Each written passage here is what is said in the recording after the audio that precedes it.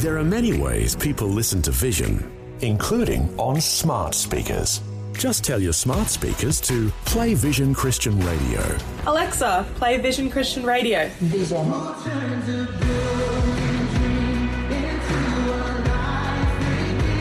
Yep, it really is that easy. You can also say, play V180 Radio for our music channel. It's just another way that Vision is helping you look to God daily. Audio on demand from Vision Christian Media. You're listening to Momentum, a show that helps men succeed in life. And as we delve into this week's topic, a reminder that some of the content may be of a sensitive nature. Now, here's your hosts, Tim and Des. Well, welcome to this week's Momentum. It is Tim and Des with you once again. And look, it's the beginning of the year. We're super pumped to be back in the studio doing this, and super pumped also for our special guest, which we'll get to in just a moment. But Momentum Australia is the website, momentumaustralia.org. Love you to have a look around that after the show and find out a bit more about who we are. And maybe even consider financially supporting us this year, because tell you what, Des, there's a lot that we've got going on behind the scenes as we come into 2023. It's amazing. You know, I mean, this is our third year, and I said it last time, and we're now into our third year, and God provides, and you know, it's amazing. And the other thing to remember, of course, is Momentum Caroline, 1-800-000 men. What an amazing number, you know, that men can remember really easily. So 1-800-000-636, provided by our friends at Caroline Connections. And you can reach out at that number between 9 and 11, 7 days a week, 1-800-000-men. And, you know, really the backstory behind that, before we go any further, you know, we at Momentum, Des and I particularly, and the core team behind us too, we have real hearts for men all around Australia. That's you listening right now, to get connected, to not stay in isolation, but to get connected, have some conversations around what's happening in your life. And that's the encouragement. If you don't feel like you've got someone that's perhaps safe or trusted for you right now, well, that number, 1-800-000-636, you can have a confidential chat with someone on the end of that phone. Okay, so this week's show, it's a funny thing when you talk about being a nice guy. I mean, Des, I think you and I are pretty nice guys. Well, I know you are. In today's society, that has a whole other meaning, this idea of nice guy. It does. Yeah, no, I absolutely agree. And you know, on the surface, nice guys can appear to be kind and thoughtful and genuinely caring. But sometimes there may be an undercurrent which is far from nice. Yeah, interesting. So we're going to explore that in this week's show. What's the difference between a nice guy and a good man? And I'll tell you, he is a good man. He's a nice guy, and he's a good friend of ours too. Pastor and counsellor Steve Wickham is back with us on Momentum this week. Great to have you here, Steve. Thanks so much, Des and Tim. Wonderful to be back. Always great to be on Momentum. So, Steve, let's start by setting the scene, because obviously, you know, when we hear that you're a nice guy, we think that's a positive thing. But there is this other thing going around called the nice guy syndrome. And as Des mentioned, you know, that there are sides to that aren't particularly nice. So when we look at what the nice guy syndrome is, give us a quick overview. Well, the whole thing is, the difficulty is discerning who is nice from who isn't, that kind of thing. But I also think to preface all of this by the societal expectations on men that we be nice. A lot of our society drives around not to be aggressive, you know, the whole domestic violence thing and that sort of thing. And seriously, you know, it's a serious message. And a lot of men want to be nice. We don't want to come across as aggressive.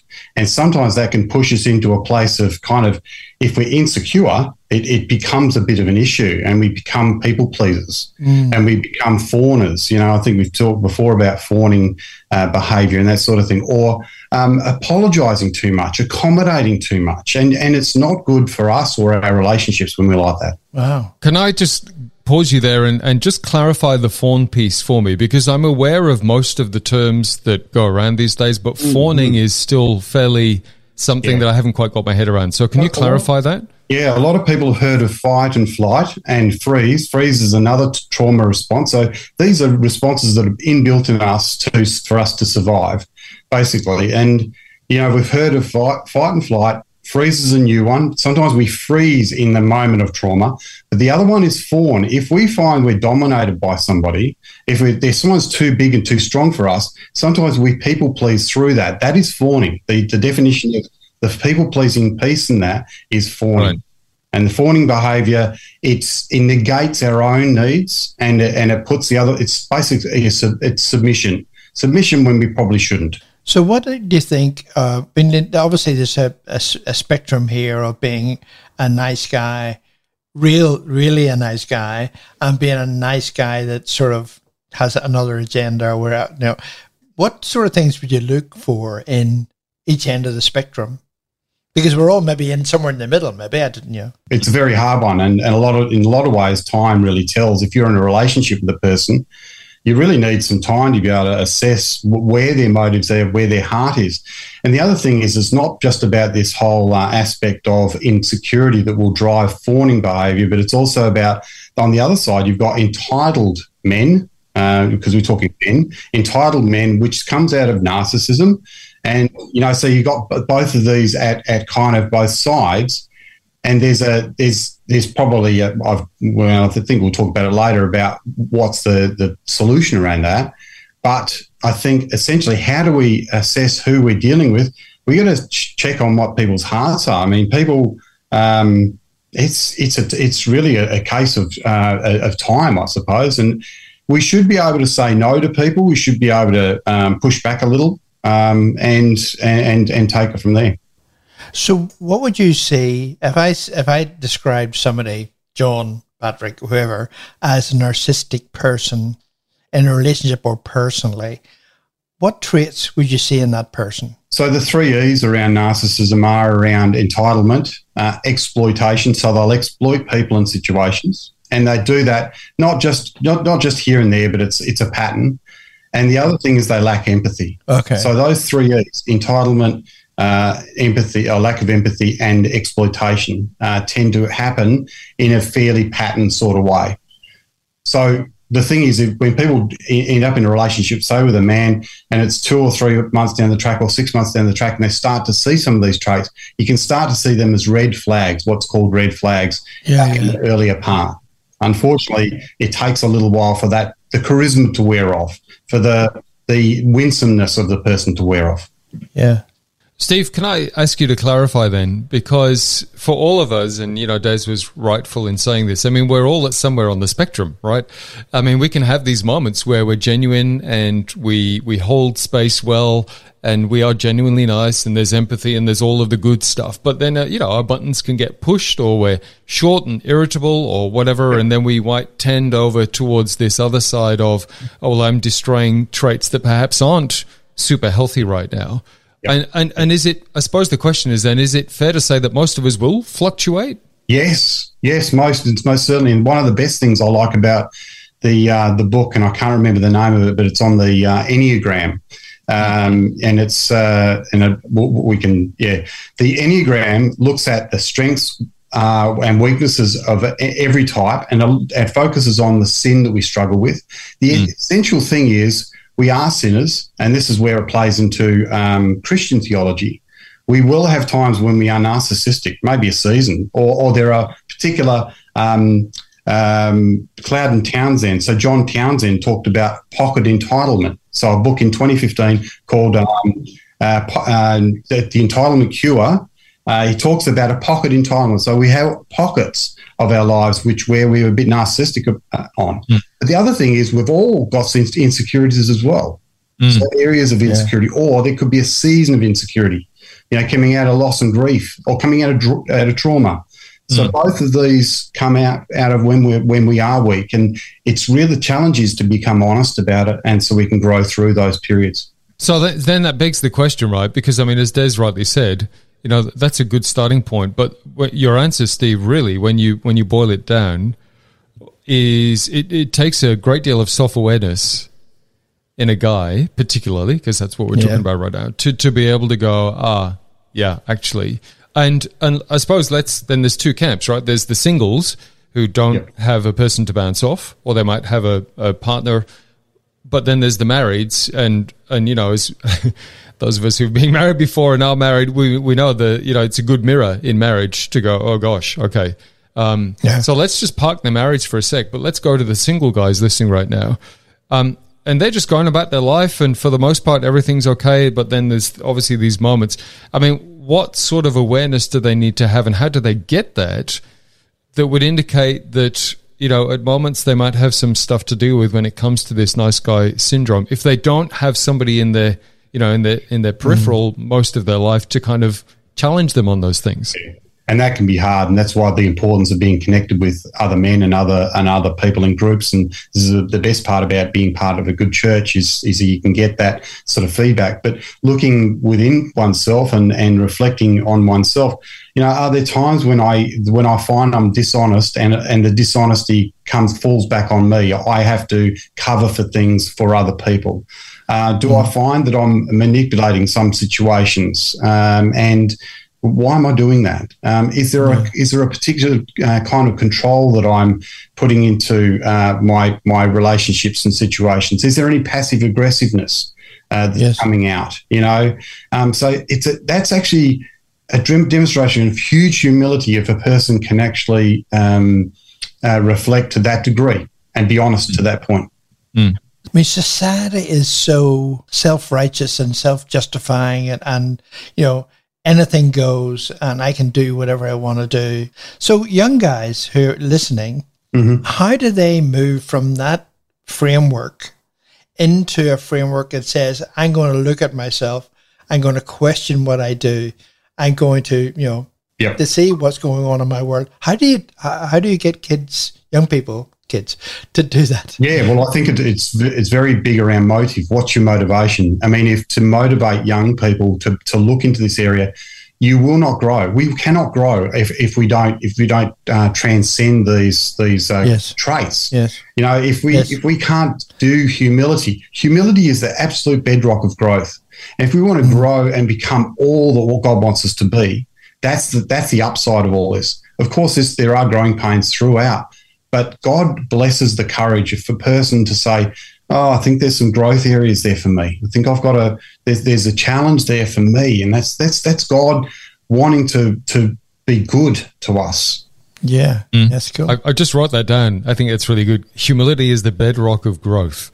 That's powerful. Yeah. That's powerful. Yeah. So then on that note, that flows in beautifully actually with where we're going with this. And then let's bring the marrieds into the equation then, Steve.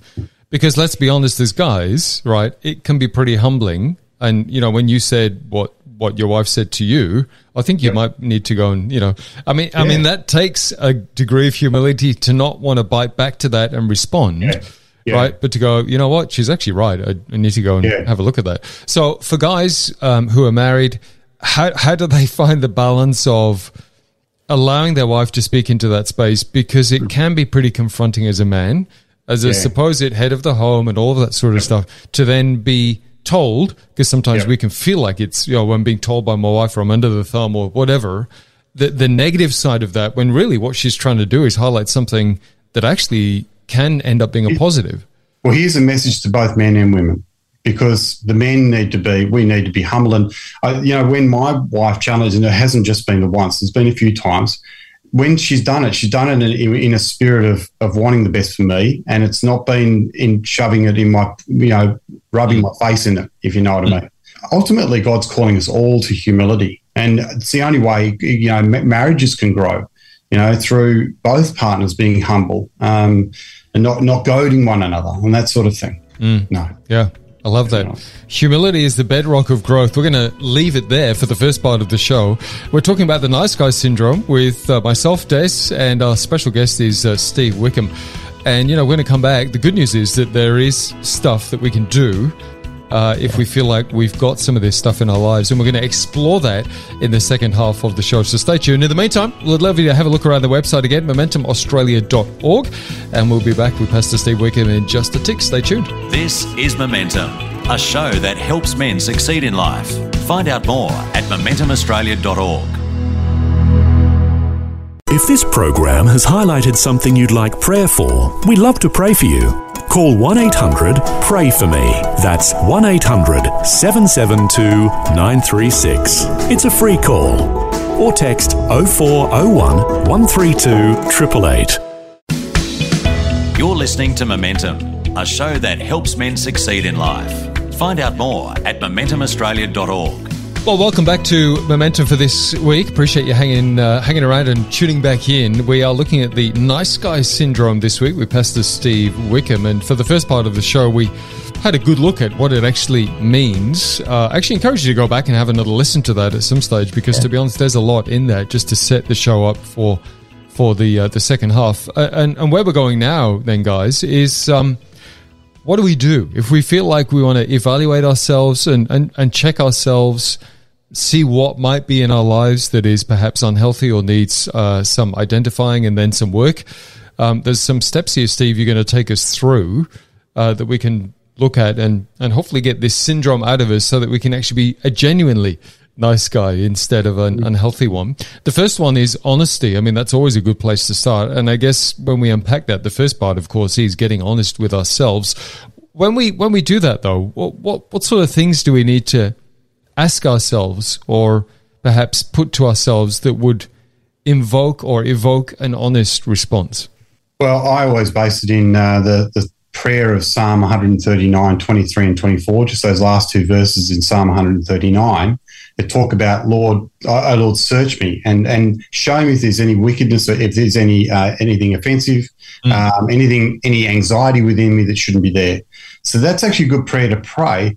But that might not always lead us to being honest with ourselves is a bit of a conundrum. I think it's a balance with having others being able to speak into our lives, safe others, not people who would manipulate it for their own gain, but people who we can trust to get some clarity around that. But I think we know when we're honest and when we're not. And the other thing, I suppose, is what others think. Do others believe that we're honest? Would others see us as honest and full of integrity?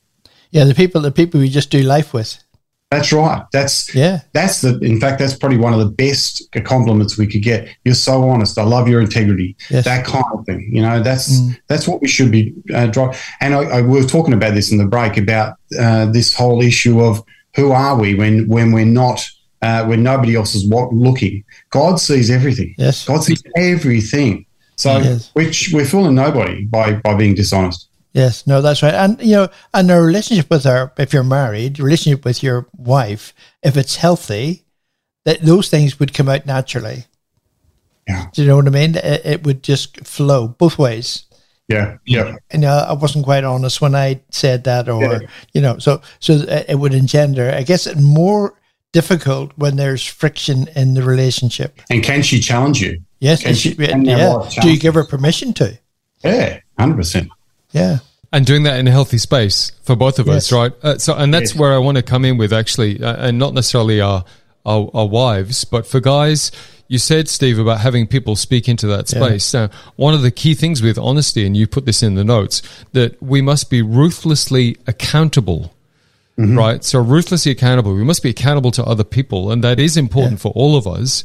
Yep. So then speak into that space for guys, because obviously who we have speak into that space is really important, right? Yes. Because there will be people in our world that will quite happily tell us all of our failings and how, we've missed it there and how we upset them there and we offended them there. But they're coming from, an unhealthy space. Yeah. How do we recognize then healthy people and safe people that can speak into our lives and hold us to that ruthless accountability? That's good. Yeah. Well, hopefully we can assess whether they actually have our heart and our growth and our development at their core. Right. And if they are really, truly interested. Some people might say it and still be manipulative. Oh, look, I'm doing this for your benefit. That is quite often a manipulation. Yes. But there are people by their deeds, not by their words, but by their deeds, who will demonstrate that, look, you can take my advice, take it or leave it. And there's no judgment. There's no strings attached. Mm. So moving on, control is number 2. So when we talk about this, are we talking about our ability or our desire to control people as opposed to just our lives in general? Is that what we're talking about here? Do I try and control and manipulate people? Yes, definitely. It's definitely not talking about self-control, which is fruit of the Spirit. It's talking about controlling other people and other situations. And again, there might be pockets of this in our lives. Where are we not happy with a particular outcome? Where do we need to manipulate and bring things around a little bit and actually exert some control? the issue is control kills relationships. Yes. It kills the ability for the other person to feel empowered. Yeah. Nobody wants those sorts of dynamics in their relationships. But you hear that all the time, don't you, Steve? Men saying the only way I can keep my marriage together is by controlling my family.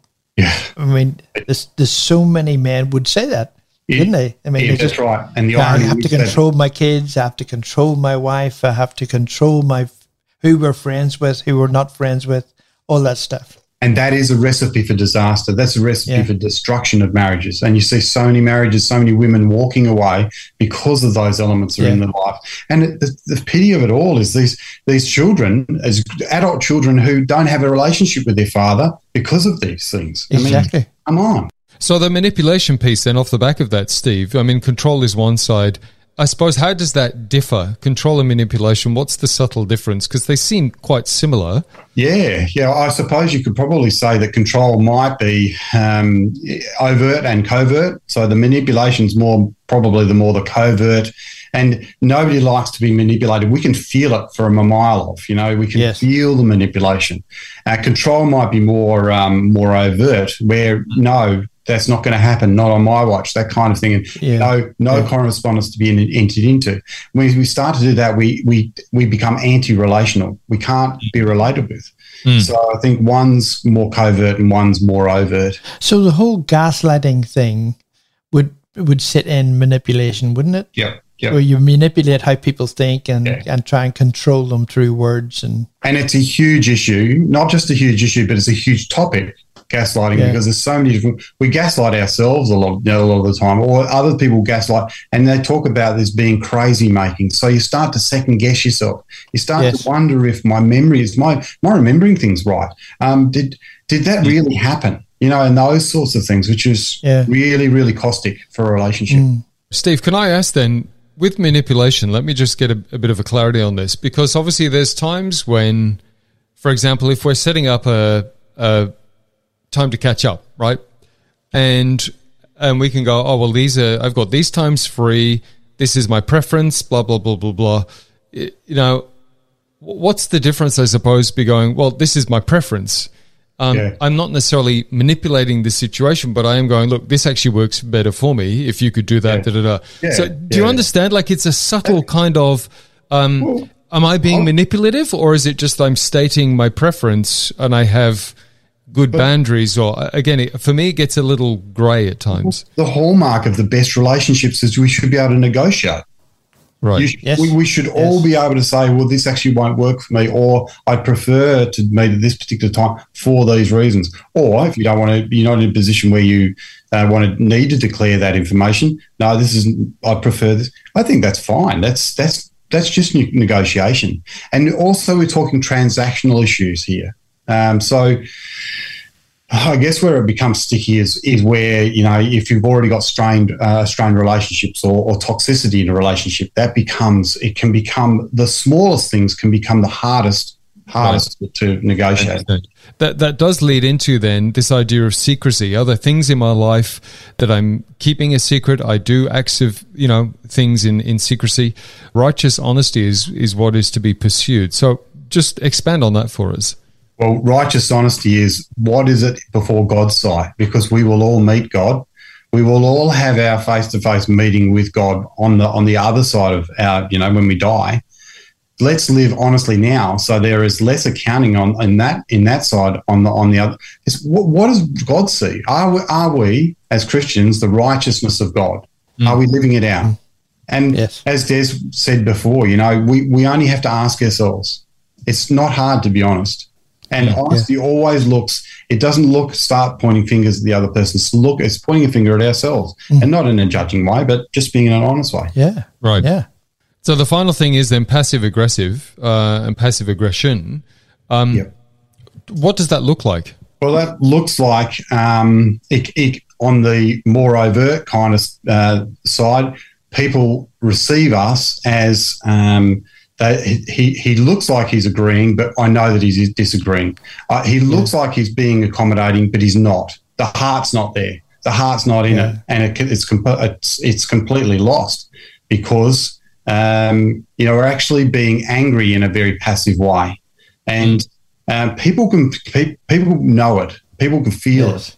And we don't get away with it in our relationships. It's good. It's another sin that we need to deal with. I mean, there's a lot in this show, and again, I think even myself is gonna go back and have a listen to this, but I encourage you guys listening.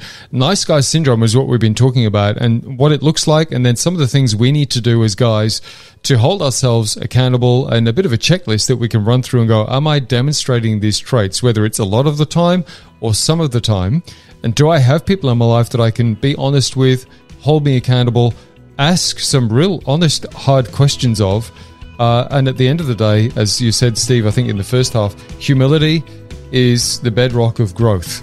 And I think if we can take that on board and take that on the chin as we start into 2023, we might end up being radically different people by the end of the year. But Steve Wickham has been our special guest this week on Momentum.